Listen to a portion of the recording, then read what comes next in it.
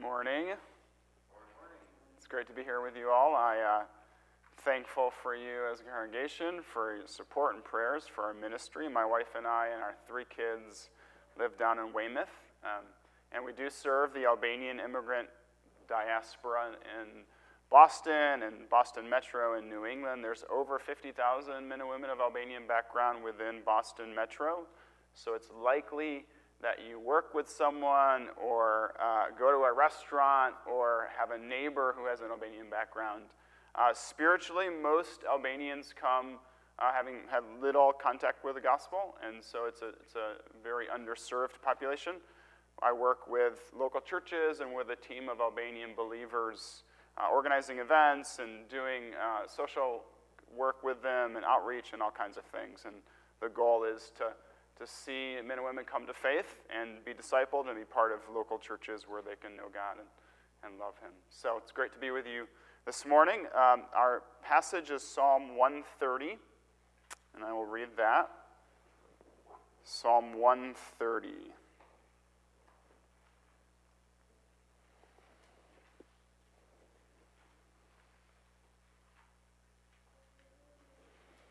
Out of the depths I cry to you, O Lord. O Lord, hear my voice. Let your ears be attentive to the voice of my pleas for mercy.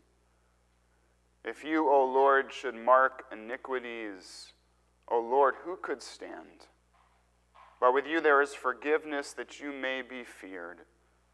I wait for the Lord. My soul waits, and in his word I hope.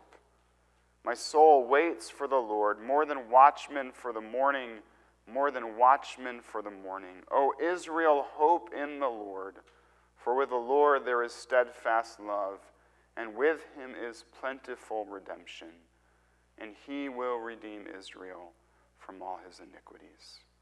Would you pray with me?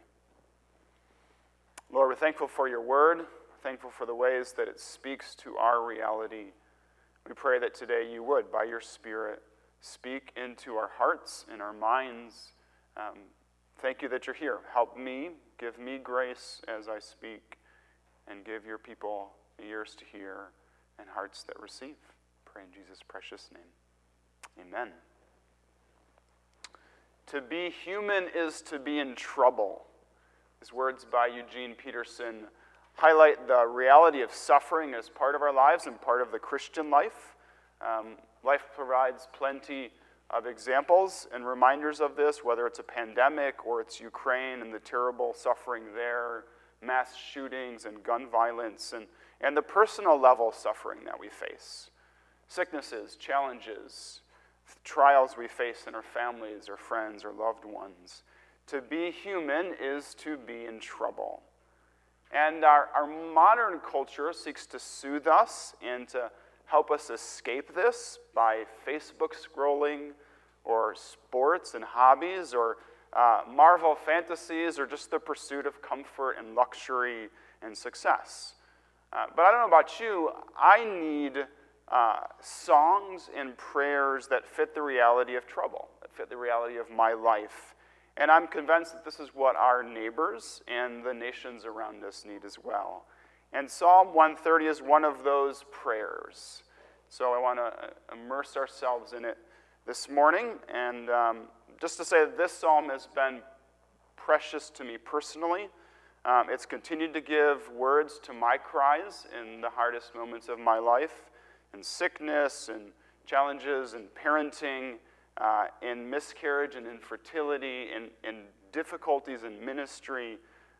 This psalm has been a salve, a balm of encouragement for me. So my hope is that would be a little more precious to you this morning. 3 points. We're going to talk about crying out from the depths, God in the depths, and then acting in hope in the depths. So first of all, crying out from the depths. Out of the depths I cry to you, O Lord. O Lord, hear my voice. Let your ears be attentive to the voice of my pleas for mercy. This prayer comes from the depths. This phrase, out of the depths, is used a number of times in the Psalms and in Jonah, and it refers to the depths of the ocean. It's a picture of someone drowning in water over their head Waves are crashing, currents are swirling, and the person is sinking. It's an expression of desperation, a situation that's beyond our control and capacity. And what's interesting in this psalm is that it's purposefully vague. We don't know exactly what the psalmist is suffering from.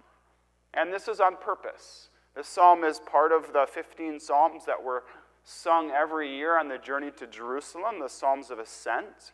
They're kind of like a mini songbook or a devotional that's meant to fit the reality of people's lives. And so the author doesn't give the specifics of his situation so that we can fill it in with the specifics of our situation. Because in reality, when we're honest, the life of faith is lived most of the time not on the mountaintop, but in the depths. What are the waves that are crashing over you right now? What are the ways that you feel in the depths drowning? Maybe it's the reality of loneliness. You've lost loved ones because they've moved or passed away or because of conflict. And the loneliness at times is more than you can bear. Maybe it's relational challenges, conflict in your family, in your marriage, in your workplace. You're not sure what to do about it. Maybe it's sickness, physical, mental. You or a loved one are facing one of the infinite things that attack us. Depression, diabetes, Alzheimer's, arthritis, alcoholism, addiction. It's reminded that the Diagnostic Manual for Medicine, the ICD-10, contains more than 70,000 disease codes. There's an infinite variety of ways that sickness hits us. Maybe financially things are so tight. Bills are like the waves that keep coming at you. Maybe it's something from the past. There's trauma or abuse. I could go on and on and on and on, couldn't I? Because if there's one thing that we are familiar with, it is suffering. And we might numb ourselves by binging on television or food or sports. We may escape it for a week of vacation. But when it's quiet and we return to reality, we realize that we are in over our heads. Out of the depths I cry to you, O Lord, hear my voice. In the depths, prayer is not a ritual, and prayer is not polished. It's a cry. It's a plea for help. Notice something important here, though. It's not just a crying out. It's not a crying of complaint or whine or a groan. And we're not just calling out for anyone to hear us. We are crying out to God. Our prayer is directed to the Lord, the maker of heaven and earth, the one who is in charge and in control. We plea for mercy from him. In our world of suffering, we're surrounded by people who are crying, people who are broken and burdened by pain and loss. And many times they're crying out for someone or just simply crying. Spend a couple days each week in an Albanian senior center, kind of similar to this, in Braintree.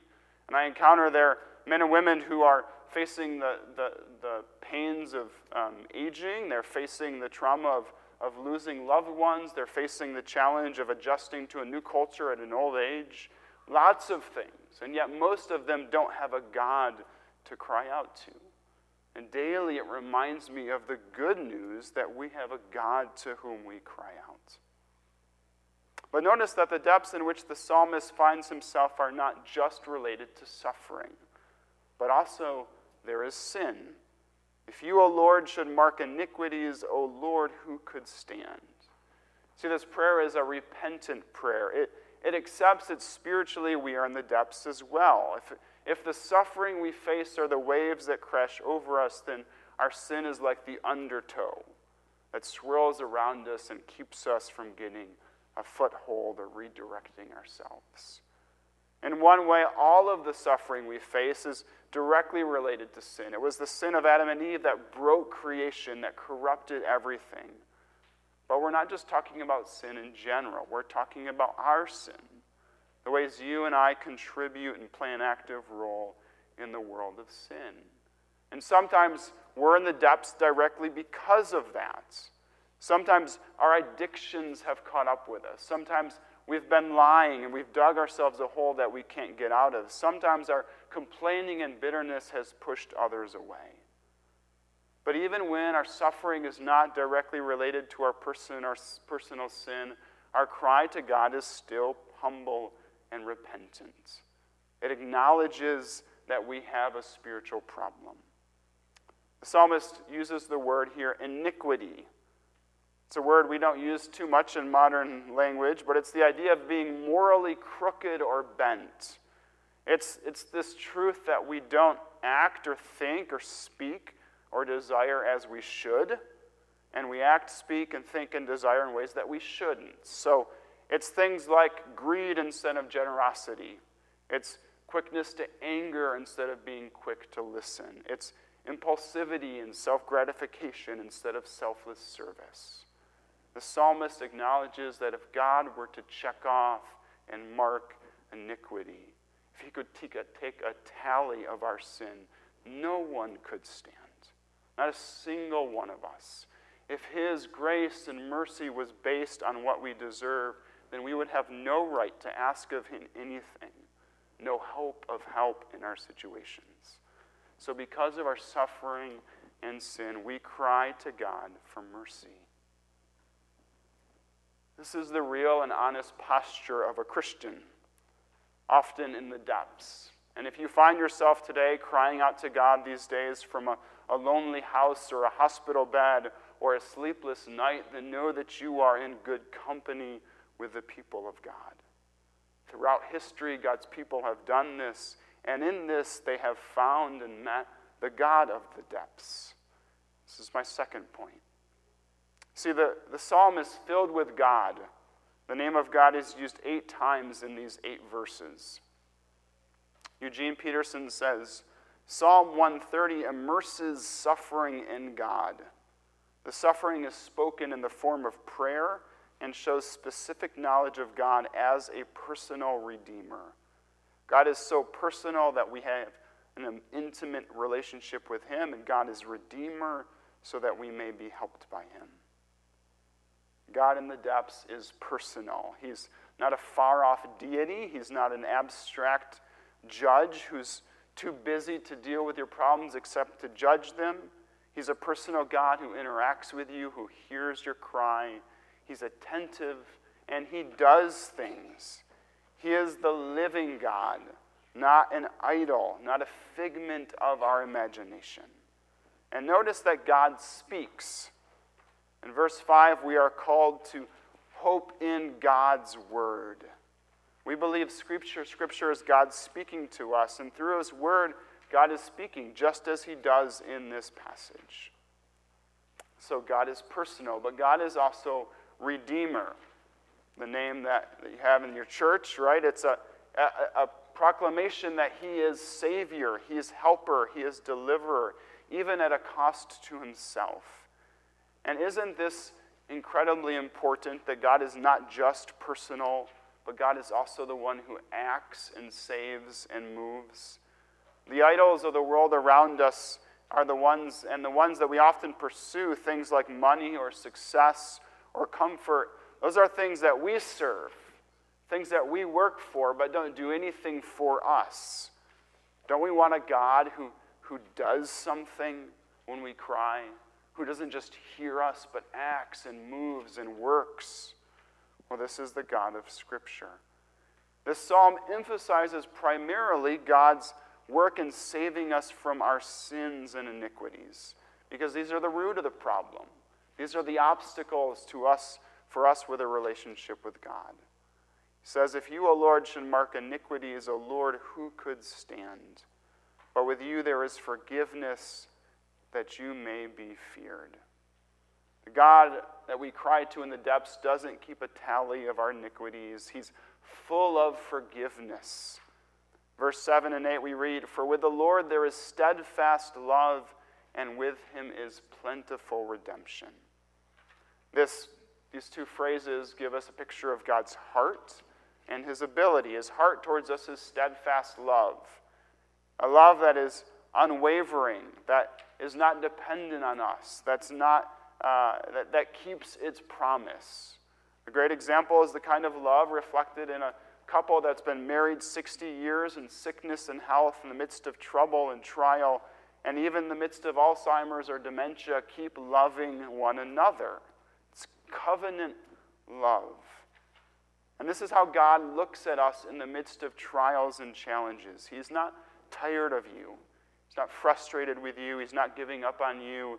He is full of tender mercy, compassion, committed love. And thankfully, his love for us is matched by his ability. With him is plenteous redemption. He's full of salvation. Often we experience with family or friends or loved ones the moments where in love we want to help, we want to change something, but we find ourselves powerless. Many times we have love, but we don't have ability to do something. Not so with God. He loves us and is powerful and able to bring about salvation. The writer of the psalm knew God as his personal redeemer. He had a relationship with God and experienced his help in times of trouble. But still, he was looking forward with God's people for something else. He was waiting for a fuller experience of God's salvation. And we see a picture of this in verse 8. He says, "He will redeem Israel from all his iniquity." So as the promise, the hope of the Redeemer, the hope of the Messiah, that one day the Savior would come to bring about full salvation. And we celebrate this morning, the coming of Jesus, who is God's salvation, who is God personal, who is God with us in the depths. Jesus experienced it all. He was a baby in a manger, refugee toddler in a foreign country, a child listening to his parents, a poor man without a home, tempted and hungry, touching lepers, eating dinner parties, weeping at a funeral, convicted of a crime he didn't do, forsaken by his friends. Jesus was the man of sorrows, familiar with suffering. And so because of this, we have a God who comes into our depths and experienced it just as we do. He is God with us. But think about the fact that it's not more than just a historical fact. It's a present reality for us who believe that Jesus Christ, by his Spirit, walks with us when we are in the depths, walks with us in our suffering. This is the testimony of God's people. It's mysterious, it's mystical, it's this reality that's more real than the things that we can touch, that God is with us personally in the depths. Have you experienced that? But not only is Jesus Christ present with us in suffering, he's also our Redeemer. He's the one who accomplished for us salvation and the forgiveness of sins. Because of him, we have reconciliation with God. We're saved from our sin. We're given forgiveness and peace with God now and for eternity. But there's a tension, isn't there? There's this reality to our lives that we've been talking about God saving us from our sin, but we can ask, well, what about God saving us from our suffering? God has accomplished forgiveness for us at the cross. He's done all that's needed for peace with God, but yet we don't experience the fullness of that salvation yet. We're still stuck at times in the depths, still find ourselves alone or in a hospital room, sick or in sorrow. We wrestle with our sin. We still are hit by wave after wave of suffering.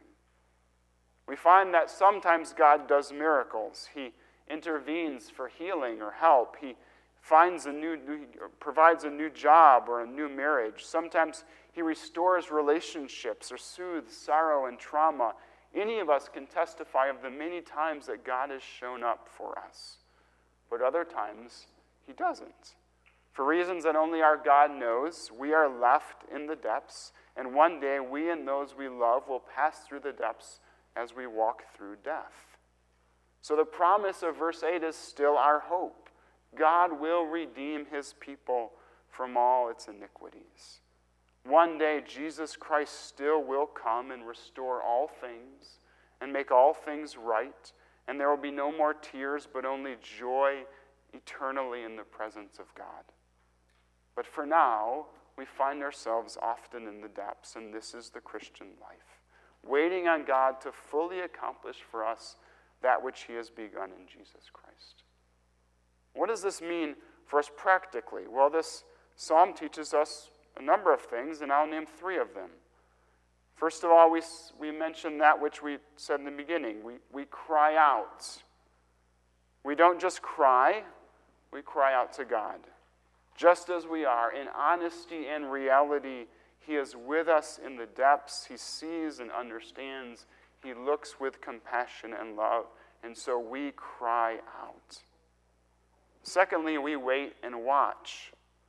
Verses 5-6, I wait for the Lord, my soul waits, and in his word I hope. My soul waits for the Lord more than watchmen for the morning, more than watchmen for the morning.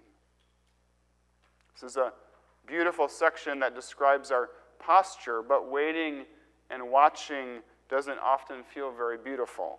It's hard. It involves anxiety and tears, weeping and sorrow. We wonder sometimes if that which we wait for will ever come. The watchmen who stood on the walls waited for the morning to come, as they were the guards who kept watch all night. And their role was very important. If the enemy came, they alerted the city, and they had to stay awake. And so you can imagine by the morning they were growing tired, and they were wondering if the sunrise would ever come. Some of you may be feeling this today. You've been waiting on God for a relationship or healing in your body or in your heart, waiting on God to do a work in your family or in your ministry, and it's hard. Maybe you've grown weary and lost hope. Well, this expression about a watchman waiting for the morning reminds us that our waiting is expectant watching. It's not the waiting of maybe something will happen. Maybe I'll win the lottery, or maybe my sports team will win this year. No, we say the sun will rise. The morning will come. This is the watching and waiting of faith that knows the sun will rise. Weeping may tarry through the night, but joy comes in the morning. Because we have a personal God who is full of steadfast love and plenteous redemption, who has begun the work of salvation through Jesus Christ, and has promised that one day he will come, we wait and watch, not wondering if God will do it, but when. Are you waiting like a watchman for the sun to rise? And finally, we call others to hope with us. Notice that in the psalm there is a change of voice. In verses 1-4, the psalmist is talking to God. And 5-6, he switched to describing himself. And then in verse 7-8, he talks to others. He begins to speak to the community, to those of faith and maybe those who have no faith. He's encouraging them and challenging them. He's still in waiting. He's still in the depths. But from the depths, he testifies and proclaims. We need to do this for one another, to spur one another on, to hold on to faith and to God in the midst of the challenges we face. And this is an incredible calling for you who are suffering, whether from circumstances or challenges, that this is what we need from you, for you to continue to call out to God in your depths and to invite us and call us to do this as well. And this is also what the world around us needs, isn't it? This is our witness. Because the truth is that behind the polished lives of our neighbors or coworkers or family members and friends, regardless of their financial situation or their political perspectives or their cultural backgrounds, they are facing or will face suffering. And they are in need of a God to call out to, who will show them mercy and walk with them and redeem them. A few weeks ago, my wife and I spent some time with an Albanian woman and her adult children who were devastated by a diagnosis of ALS, this debilitating sickness. And as we ended our conversation, our time together, I acknowledged just being helpless to do much, that there's nothing that we could change, little that we could do to help, and that all I knew to do all that I could do was this, to call out to God for them and with them. So I read Psalm 130, and I prayed for them. And it felt small, and it felt helpless, and it felt weak. But isn't it exactly what I need and what they needed and our world needs? The greatest and most powerful thing that we can do to call out to a redeeming personal God in the depths and to urge and teach others to do the same with us. Out of the depths I cry to you, O Lord, hear my voice. O people of God, hope in the Lord. With the Lord there is steadfast love and plenteous redemption. He has redeemed his people from all their iniquities, and he will finish the work of salvation that he's begun in our world and in your life as surely as the sun will rise. Let us pray.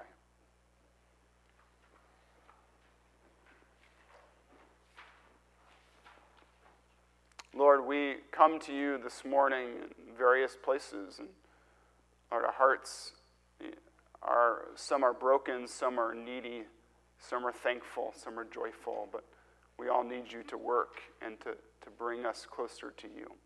Thankful for your word. Pray that your word would continue to be that which we hope in.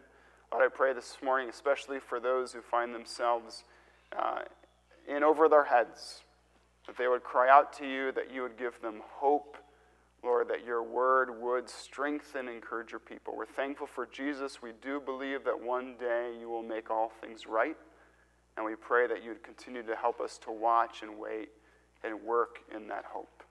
Pray in Jesus' precious name. Amen.